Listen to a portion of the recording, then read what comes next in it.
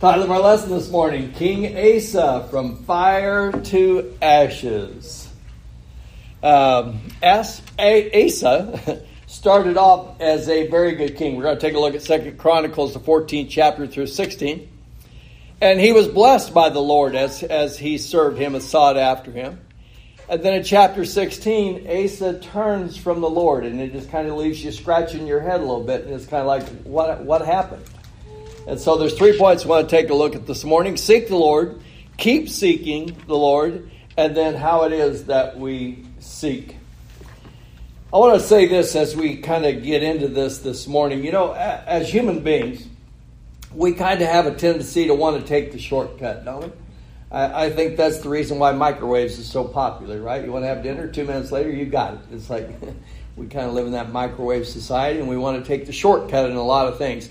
But I want to caution you in this. When it comes to have a relationship with the Lord, don't take that microwave sort of avenue or that road. That's not the way to do that. And the way the Scriptures encourages us is to not try to take those shortcuts.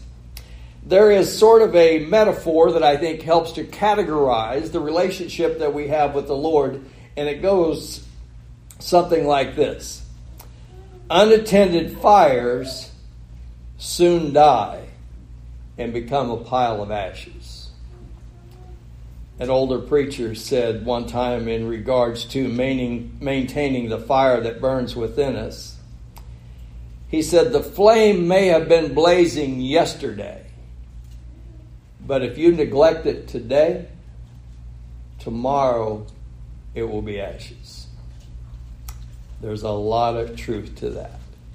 And whenever you take a look at King Asa's story in 2 Chronicles 14 through 16, that's kind of what you see happen. It's like a good king that started off on fire and then he went cold.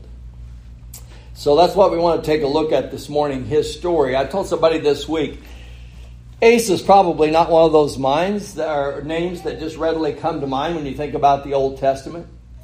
But as we were studying 2 Chronicles on Wednesday evening, and when you take a look at 2 Chronicles 14, 15, and 16, and you say to yourself, wait a minute, there's 3 chapters that are dedicated to this man. And if the Holy Spirit gives anybody that much ink, it's worth taking the time to stop and look at their story and see why that's recorded there for us. So I'm going to read to you, first of all, from 2 Chronicles, the 15th chapter, and then we'll back up. 2 Chronicles 15 and verses 1 and 2. Now the Spirit of God came upon Azariah, the son of Oded, and he went out to meet Asa and said to him, hear me, Asa, and all Judah and Benjamin. The Lord is with you while you are with him. If you seek him, he will be found by you. But if you forsake him, he will forsake you. That's kind of the major theme that runs through those 3 chapters. Seek after the Lord. If you seek him, he'll be with you. But if you forsake him, he'll forsake you. The Hebrew word there is interesting as you take a look at it. When it says to seek after, that word actually means to trample underfoot. Now, the thing that came to my mind is when I was at Park Hill South and where my particular classroom was, it was all glass along the front, and you could see out towards the bus unloading area and so forth. And there were sidewalks that went up to a door that was over towards the cafeteria. There was another sidewalk that ran over to the main entrance in that way. But all out in front there was grass. Well, guess what? Instead of taking the sidewalks, a lot of times kids want to just cut across the grass, right? And so you can end up with this path. It's been walked over so many times that it has now just kind of made this trail. That's the ideal that is set forth when it talks about seeking the Lord there. It's like you travel this way so much and so often that it's like you beat down a path. So I'm going to stop right there for just 1 second. I'm going to ask you. As you start each day, is there Is there a path? Is there a trail from you to the throne room of heaven? You ever stop and think about that? You go there so frequently at the beginning of each day that it could be said you've beat down a path to the Lord's door every morning. There's a trail because you go there every day. That's the concept that's being set forth there. That's what Azariah says when he comes to Asa. Seek the Lord, you and Benjamin and Judah, because he is king, and Benjamin and Judah, the nation is divided, and this is the part of the nation that you are ruling over. 2 Chronicles 14 now. We're going to back up. 2 Chronicles 14 and verses 1 through 4. So Abijah rested with his fathers, and they buried him in the city of David. Then Asa, his son, reigned in his place. In his days, the land was quiet for 10 years. Asa did what was good and right in the eyes of the Lord his God. For he removed the altars of the foreign gods and the high places and broke down the sacred pillars and cut down the wooden images. He commanded Judah to seek the Lord God of their fathers and to observe the law and the commandment. So it's kind of amazing, 2 Chronicles 14, you just kind of jump right into Asa's life, and he's king. His father has passed away. He's the next one. This is a descendant of David. And there's Abijah. And now there's Asa. But we know from Wednesday night, don't we? There's a background to this story, right? Because Abijah, his father, was not a faithful king. Abijah's father, Rehoboam, we know him, don't we? He was not a faithful king. So his father and grandfather were neither one faithful kings, and now Asa comes onto the scene, and he does right in the eyes of the Lord, and you're kind of like, that's amazing. Because he's not following in the footsteps.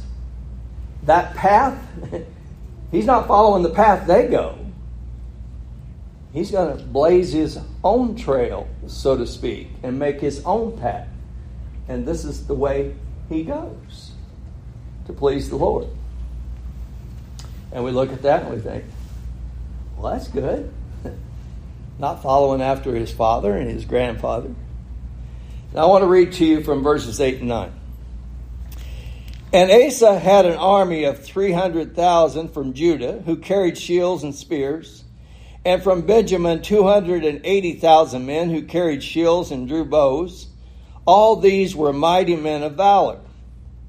So, for those of you who want to do the math, how many soldiers does Asa have? Well, it looks like he'd have about 580,000, right? Verse 9. Then Zerah, the Ethiopian, came out against them with an army of 1,000,000 men and 300 chariots, and he came to Mareshah. So Asa went out against him, and they set the troops in battle array in the valley of Zephathah, the Mareshah. So he's got this army, 580,000 men. Pretty good. Until your enemy shows up, and he's got 1,000,000. Now you're drastically outnumbered. It's basically about 2 to 1. But as you read that story, you begin to think, and this is kind of our human way of reasoning. You know, if I'm following after God, and it says doing what's right, in my way of thinking, it's like things ought to be going pretty good, shouldn't they? And have you ever heard someone say, I don't understand what I'm doing wrong. I feel like I'm doing right. And yet I've got all these issues in my life. And it just doesn't seem like it ought to be that way. Do you think Asa might have been thinking the same thing? I'm not following after my father. I'm not following after my grandfather. I'm doing what's right. And all of a sudden, here comes an enemy. that's 1,000,000 men strong.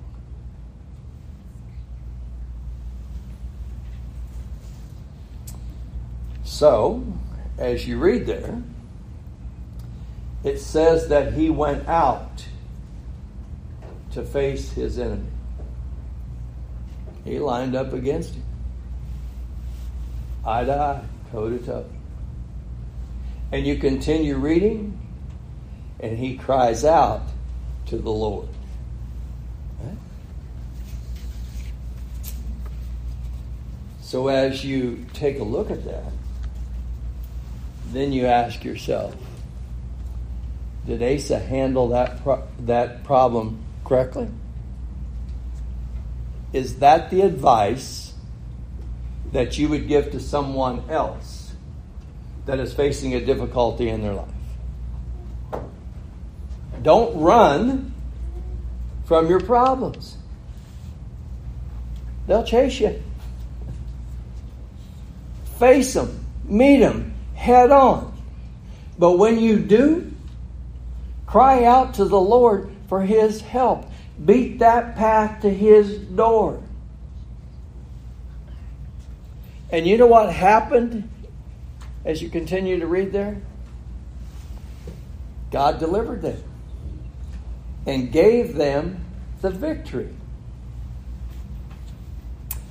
So I'm going to read to you from 2 Chronicles 15. Now remember what we just read a minute ago from 2 Chronicles 15, 1 and 2. Azariah comes to him and tells him to seek the Lord. But keep this in mind, at the close of 2 Chronicles 14, God has delivered them from 1,000,000-man army, given them the victory, and on their way back home, they're taking plunder and cattle and all kinds of stuff with them. You know how that translates? Like this. Following the Lord brings blessings. Doesn't it? Yeah. Can there be challenges? Yeah. But does following the Lord bring blessings? Absolutely. So He gives them the victory. They're gathering plunder on their way back home. Chapter 15, Azariah shows up and tells him, seek the Lord. If you do, you'll find Him. You forsake Him, He'll forsake you. So once again, we kind of stop and we think, no, wait, man. He's been doing pretty good.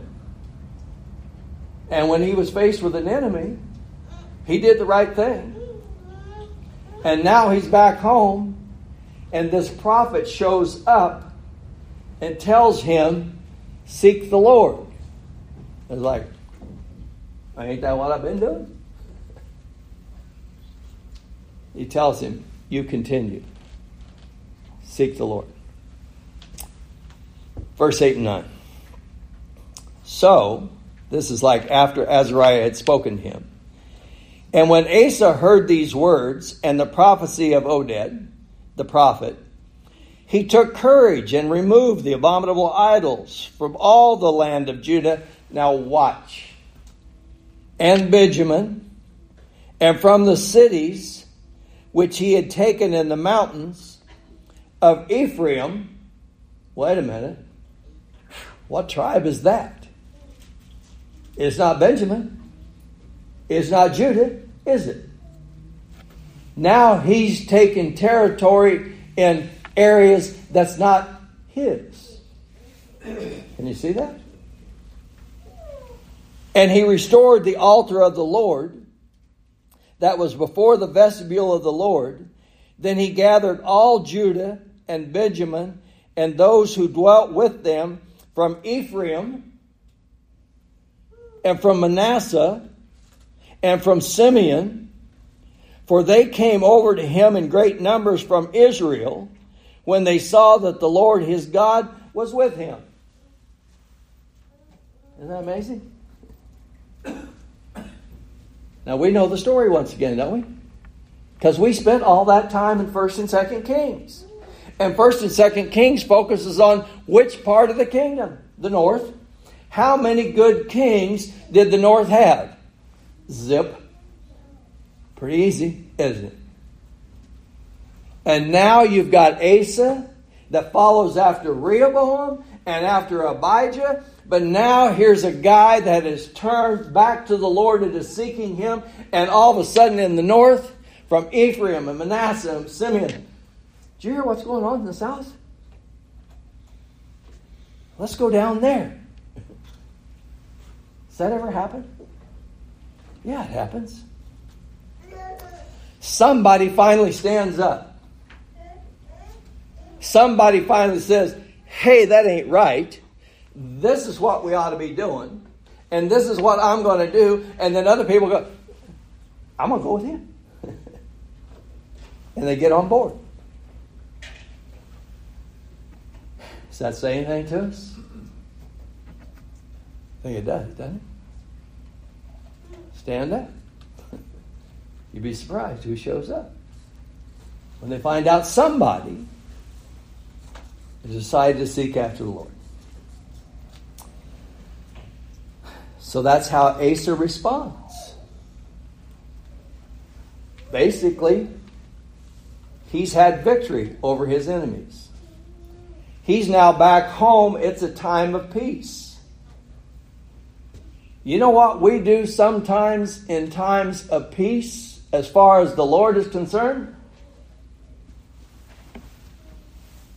Put him on the shelf. Don't need him right now, right? So why do you think Azariah was sent to him?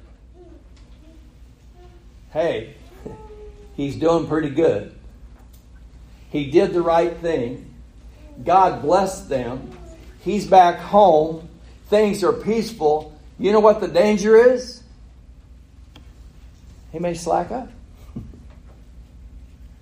Things are going pretty good. You ever do that in life? Things are going pretty good. Don't really need God right now. And so God sends a prophet.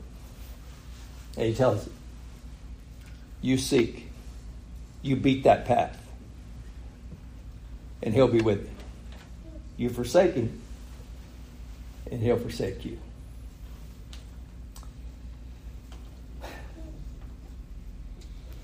Second Chronicles 15 and verse 19. And there was no war until the 35th year of the reign of Asa. Once again, from our class, we know Asa ruled 41 years. It says back in chapter 14, there was peace, 10 years, right? And then there's war, and he does the right thing.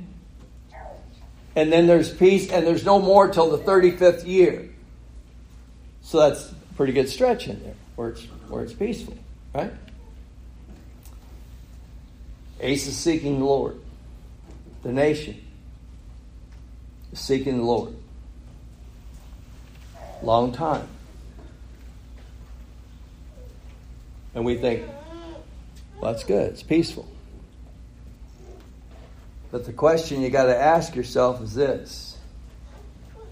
During that time, was it peaceful? Were they still beating that path? Were they still fanning the flame of the fire that burned for the Lord?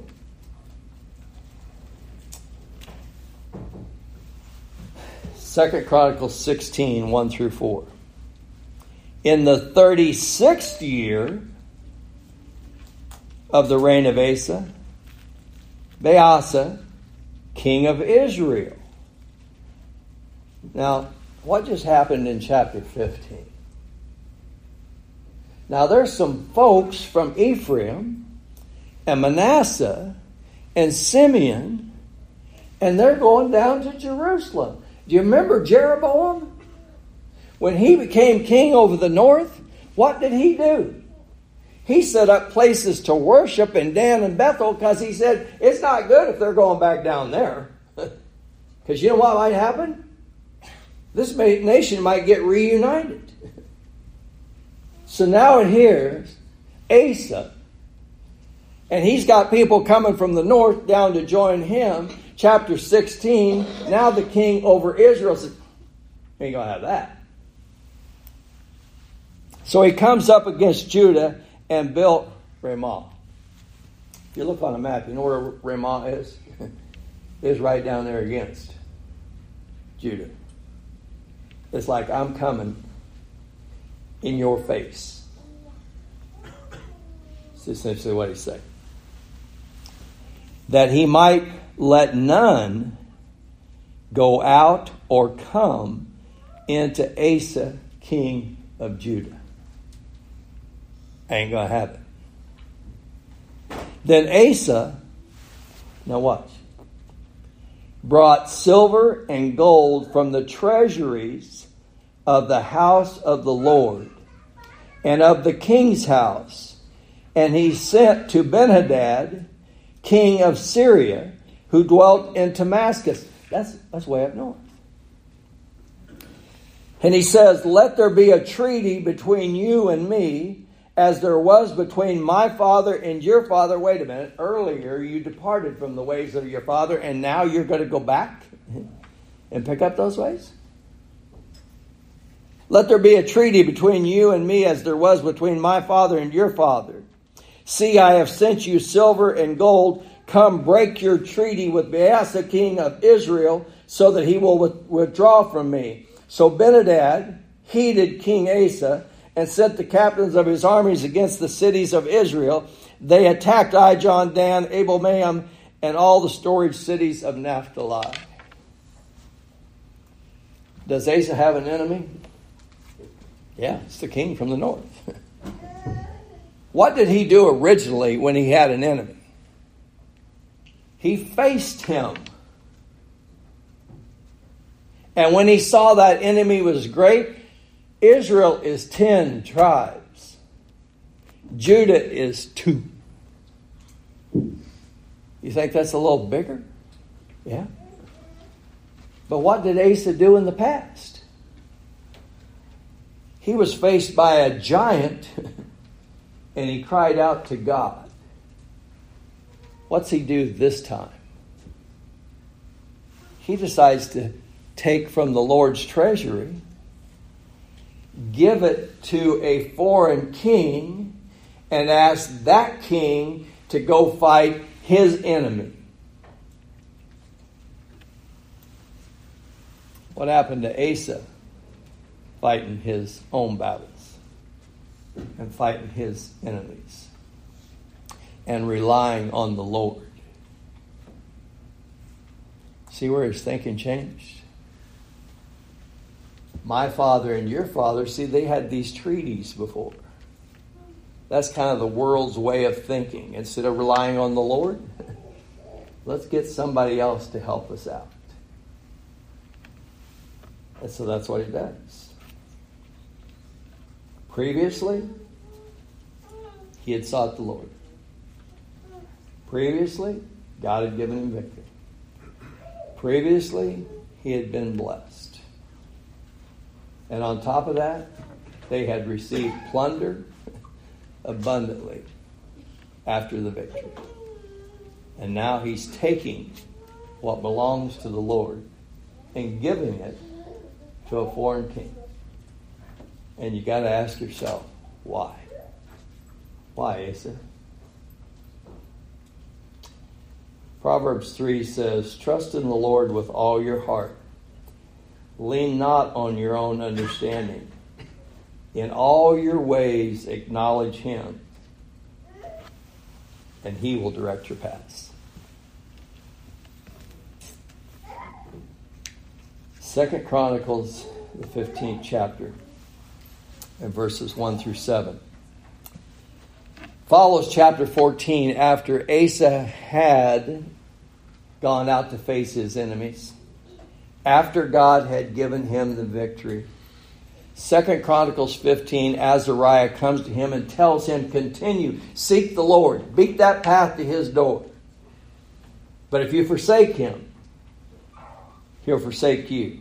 And at that particular time, how did Asa respond? He did even more. He had been strengthened in the Lord, and he did even more for the Lord. But Azariah, sent by God, also knew that time of peace could actually be a dangerous time. Sometimes whenever we're facing challenges in life, we're more likely to turn to the Lord than when we're facing easy times. Isn't that right? And so he says, you seek and he will be found of you. And so he comes to remind him. You seek and he'll be found by you. I want to give you a little illustration, but I want to ask you a question also. We're starting to get a fair amount of kids here, right? Some of those kids are kind of small. Have you ever played hide and seek with like 2 to 4 year olds? It can be a lot of fun. But let me ask you, here's the question. What's more fun? The hiding or the being found? When you're about 2 to 4 years old, they want to be found. And if you walk into a room and they're hiding behind the chair or something, and you just kind of act like you don't really see them, if you take too long, pretty soon they'll jump out and go, hey, you silly goose, I'm right here. Won't they? Find me.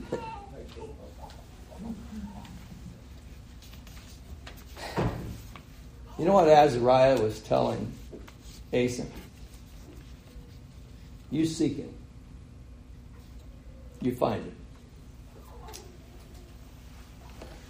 But the language there, once again, is what's interesting. In another translation, it says, if you seek the Lord, he will let you find him. Is that different? The God we serve, he wants you to find him. Isn't that what Paul said over in the book of Acts? Listen to verse 26 and 27 when Paul is in the city of Athens. And he has made from one blood every nation of men to dwell on all the face of the earth. And he has determined their pre-appointed times and the boundaries of their dwellings, so that they should seek the Lord in hope that they might grope for him and find him, though he is not far from each one of us. Now that's the New King James, and it says grope, like you're stumbling around. Actually, the word means to seek out. And it's by reason. And we should be able to see. Look at creation, Paul says, and it's obvious there's a God. But not only is it obvious that there is a God, this God wants to be known. He wants us to find him. He's not hiding where we can't find him. He's right there. It's like, but I want to know. Will you come looking for me? And if you will, it's easy. But you just got to come looking. Matthew, the 28th chapter. Great Commission. Jesus tells them, go and make disciples of all the nations. Disciples are learners. They're followers. There are those who seek after Jesus Christ. And the word disciple and discipline, they come from the same root word. Discipline is always intentional. It's always intentional. It's never accidental. Now let me give you this little illustration in regards to discipline. We understand different disciplines, don't we? If you talk about mathematics, there is a discipline to be learned with equations and formulas and reaching solutions to problems. There's a discipline to math. There's a discipline to engineering. If you want to be an engineer, you learn that discipline. If you want to be a doctor, you learn that discipline in medicine.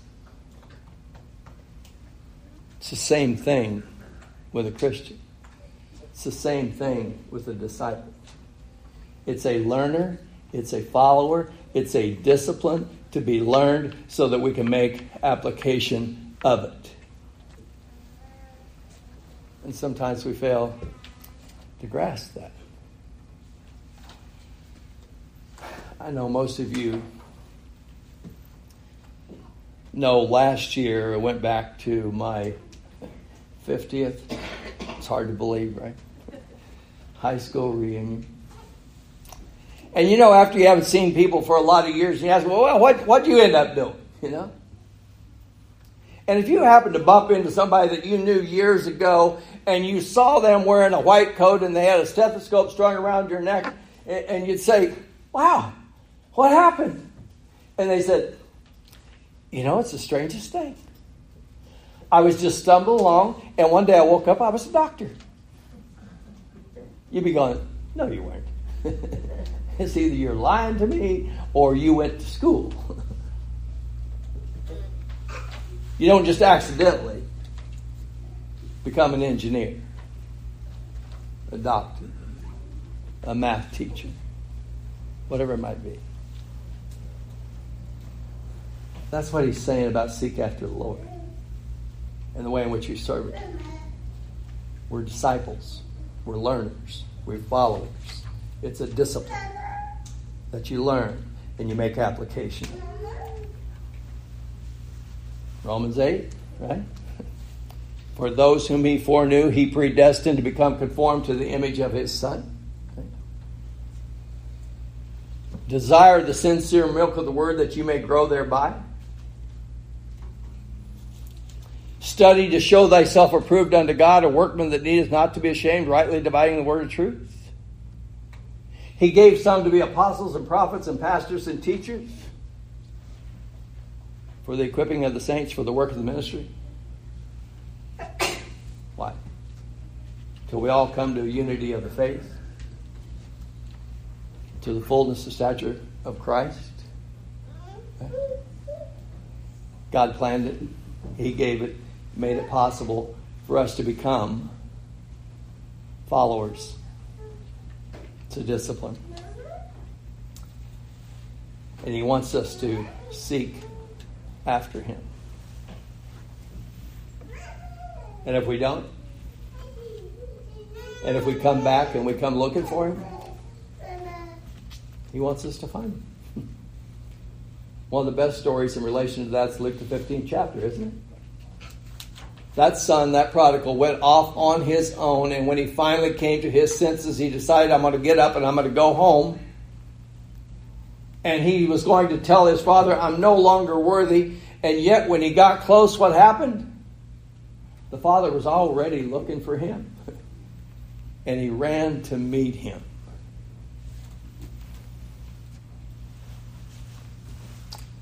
So how is it that we seek? 2 Chronicles 15, I want to read verse 7 through 12.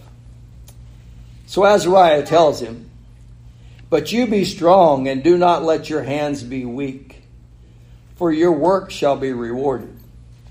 And when Asa heard these words and the prophecy of Oded the prophet, he took courage and removed the abominable idols from the land of Judah and Benjamin and from the cities which he had taken in the mountains of Ephraim. And he restored the altar of the Lord that was before the vestibule of the Lord. Then he gathered all Judah and Benjamin and those who dwelt with them from Ephraim and Manasseh and Simeon, for they came over to him in great numbers from Israel when they saw that the Lord his God was with him. So they gathered together at Jerusalem in the 3rd month, the 15th year of the reign of Asa. And they offered to the Lord at that time 700 bulls and 7,000 sheep, and the spoil that they had brought. Then they entered into a covenant to seek the Lord God of their fathers with all their heart and with all their soul. That's what they did. Then those who heard what was going on, they came and they joined him. And where did they meet? In Jerusalem. Where had God set the place for them to worship? In Jerusalem. Has God set a place for us to worship? Yes, He has. That's why we're here this morning. Right? Has He set a place? And so they came there. And they offered up sacrifices. They worshiped their God. And they made a covenant together to seek the Lord. Does that sound remotely familiar? Does that sound anything like a local church? We come together in the place that He has designated to worship Him, and we make an agreement, hey, we're going to do this together. Isn't that the way it is? To beat that path to the Lord. To help one another grow. To be disciples, what He wants us to be. So what did they do? Well, first of all, they removed some things, didn't they? There's some things that they had to get rid of. So He eliminated those things. And so what you could kind of say about that is Asa was cleaning out the kingdom, wasn't he? Do a little cleanup. You know, in a way, if we make application, we each have our own little kingdom, don't we? You ever watch Jesse Waters? Anybody know Jesse Waters? And he says, I'm Waters, and this is my world. Doesn't he? Isn't that what he said? I'm Waters, this is my world. Same thing we say. This is my world. This is my little space that I rule over.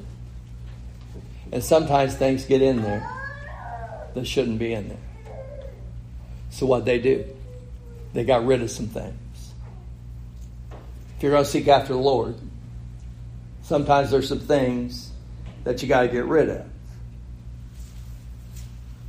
And we're kings. We have dominion over our time, our talents, our monies, our relationships, homes.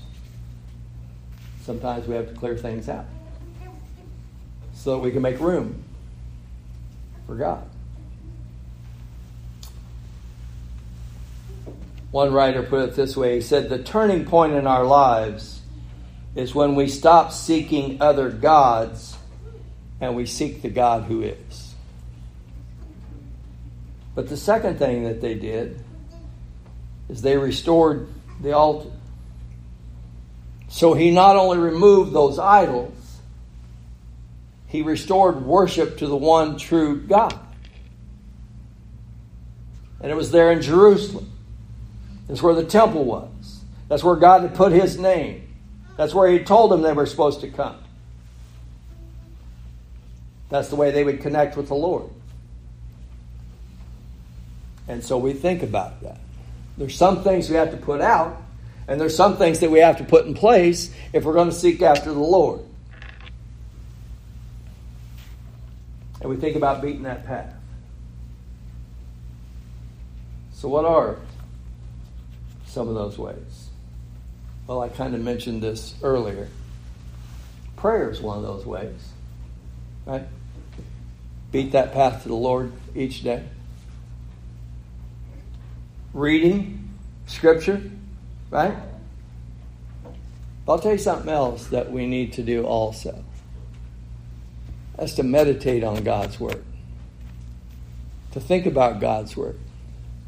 How does this apply in my kingdom? type of thing. Another way, they came together and they made a covenant. They were going to serve the Lord together. One of those ways is serving one another.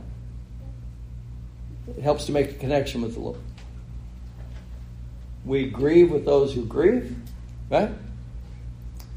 We rejoice with those who rejoice, right?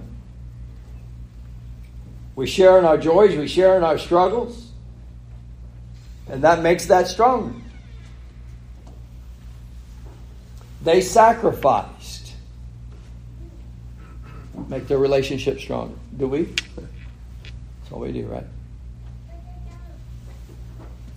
And so we think about those things and others, and hospitality, and being with one another, preferring one another, all those things.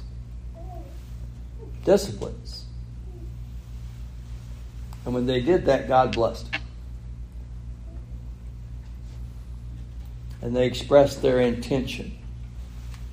And that's what we do when we come together. So they removed some things, and then they restored some things, and that helped make that connection. I want to make this one final point before we just kind of move on and wrap this up. Sometimes we think about Christianity and our spiritual lives as being kind of a linear thing. It's like, okay, I was taught, and then I obeyed the gospel, and I became a Christian, and then I started worshiping and being around other Christians and just kind of kept plodding along here. That's one way to look at it. But I think there's another way to look at it also.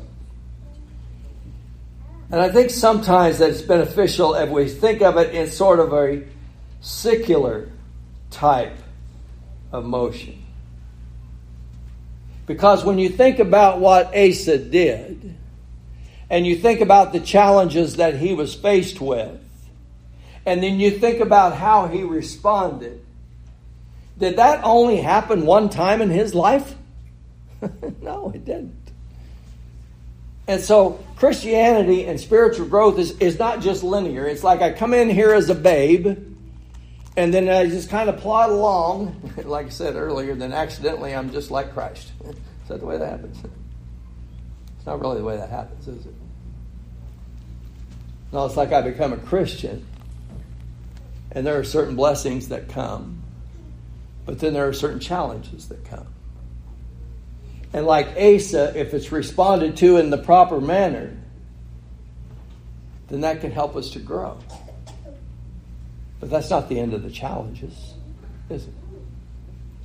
And he's going to face other challenges, just like we do. But whenever you do that, you repeat, right? So I was faced with this challenge, and this was the way in which I responded. And God blessed my efforts. And I grew and I got stronger from that. And when I grew and got stronger from that, you know what happened? Other people saw that. And I thought, wow. Maybe I should try that. Isn't that what happened there? Look what they're doing down there. Maybe we should do that. But that's not the end of the story. Satan will be back. He'll try you again. And how are you going to respond this time? Will you grow a little stronger again? Will you learn another spiritual lesson? And will you grow and become stronger in the Lord? And the relationship grows deeper. So there's a cycle that is repeated. So now then I'm going to wrap this up. Asa. He makes you want to scratch your head. What happened, Asa? You started off so well. That fire that you fanned became a flame. And it burned so brightly that others wanted to join you. And in the heat of the battle, you responded greatly. It was awesome. But then you were blessed with all of the good times. And then you got challenged again. And how did you respond? So 2 Chronicles 16th chapter, verses 1 through 4 there. He has the north challenging him. They are in his face. And instead of him facing his enemy and relying on God, this time he goes to a foreign king. He's not thinking the way the Lord would have him think. He's not thinking the way Azariah told him to think. He started thinking like the world. And he applied the world's methods to addressing that problem. Now let me ask you this question. If you haven't read it already, most of you that are in the class have read it on 2 Chronicles 16 because we just went over this on Wednesday. So if he, first of all, in 14, is doing what he's supposed to do, and the enemy comes, and we think, is that the way that's supposed to go? But that's the way it went, right? He was doing what he was supposed to do, and there's an enemy that comes, but he responds properly. And he turns to the Lord, and the Lord gives him deliverance and blessings, and they've got plunder, and they're going back home, and he's stronger than ever. Azariah comes, and he tells him, seek the Lord, beat that path, and he does. And then now you've got people from the north coming down and joining you. And now he gets challenged again after several years of peace. And how does he respond? So here's my way of thinking. You did it right. You know God blessed you. And now you're challenged again. What are you going to do? And then he does it wrong. So you know what I'm thinking? Oh, God's going to get you. You did it wrong. You know what happens? Syria comes against Israel. And what happens? They go home. Asa just applied his own methods, his own means, his own way of thinking to the problem. And guess what? He won.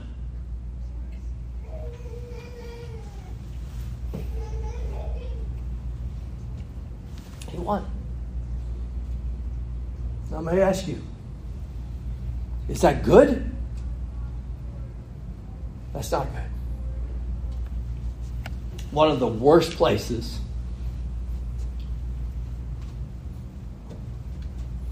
you can ever be is to be winning and ignoring the Lord. Because then you feel safe. You feel secure. See what I'm saying? So what happens? Not long after that, he has a disease in his feet.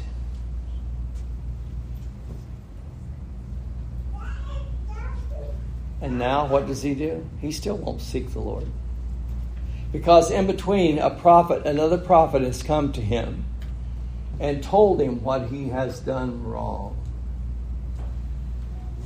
And how does he respond? He puts the prophet in jail.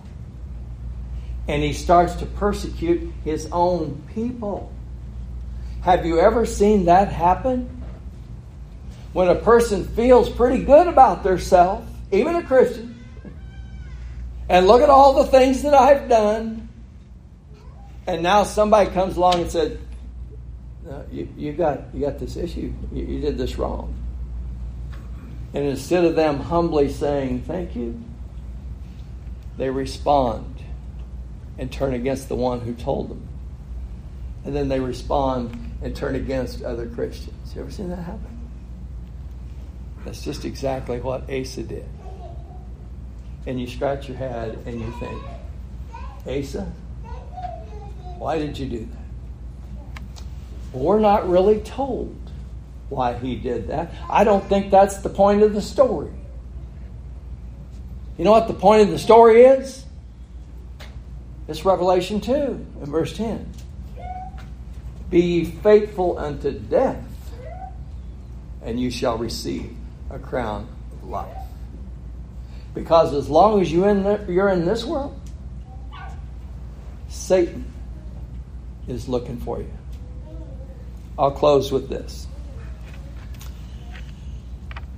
2 Chronicles 16. For the eyes of the Lord run to and fro throughout the whole earth to show himself strong on behalf of those whose heart is loyal to him. The prophet then tells Asa, in this you have done foolishly. Therefore, from now on, you shall have wars. And then Asa turns against him. God once again was being gracious. And this time he turns. He should have remained faithful. That's Asa's story. From fire to ashes. 2 Chronicles 14 through 16. If we can help you with your relationship today in any way, you let us know while together we stand and while we sing.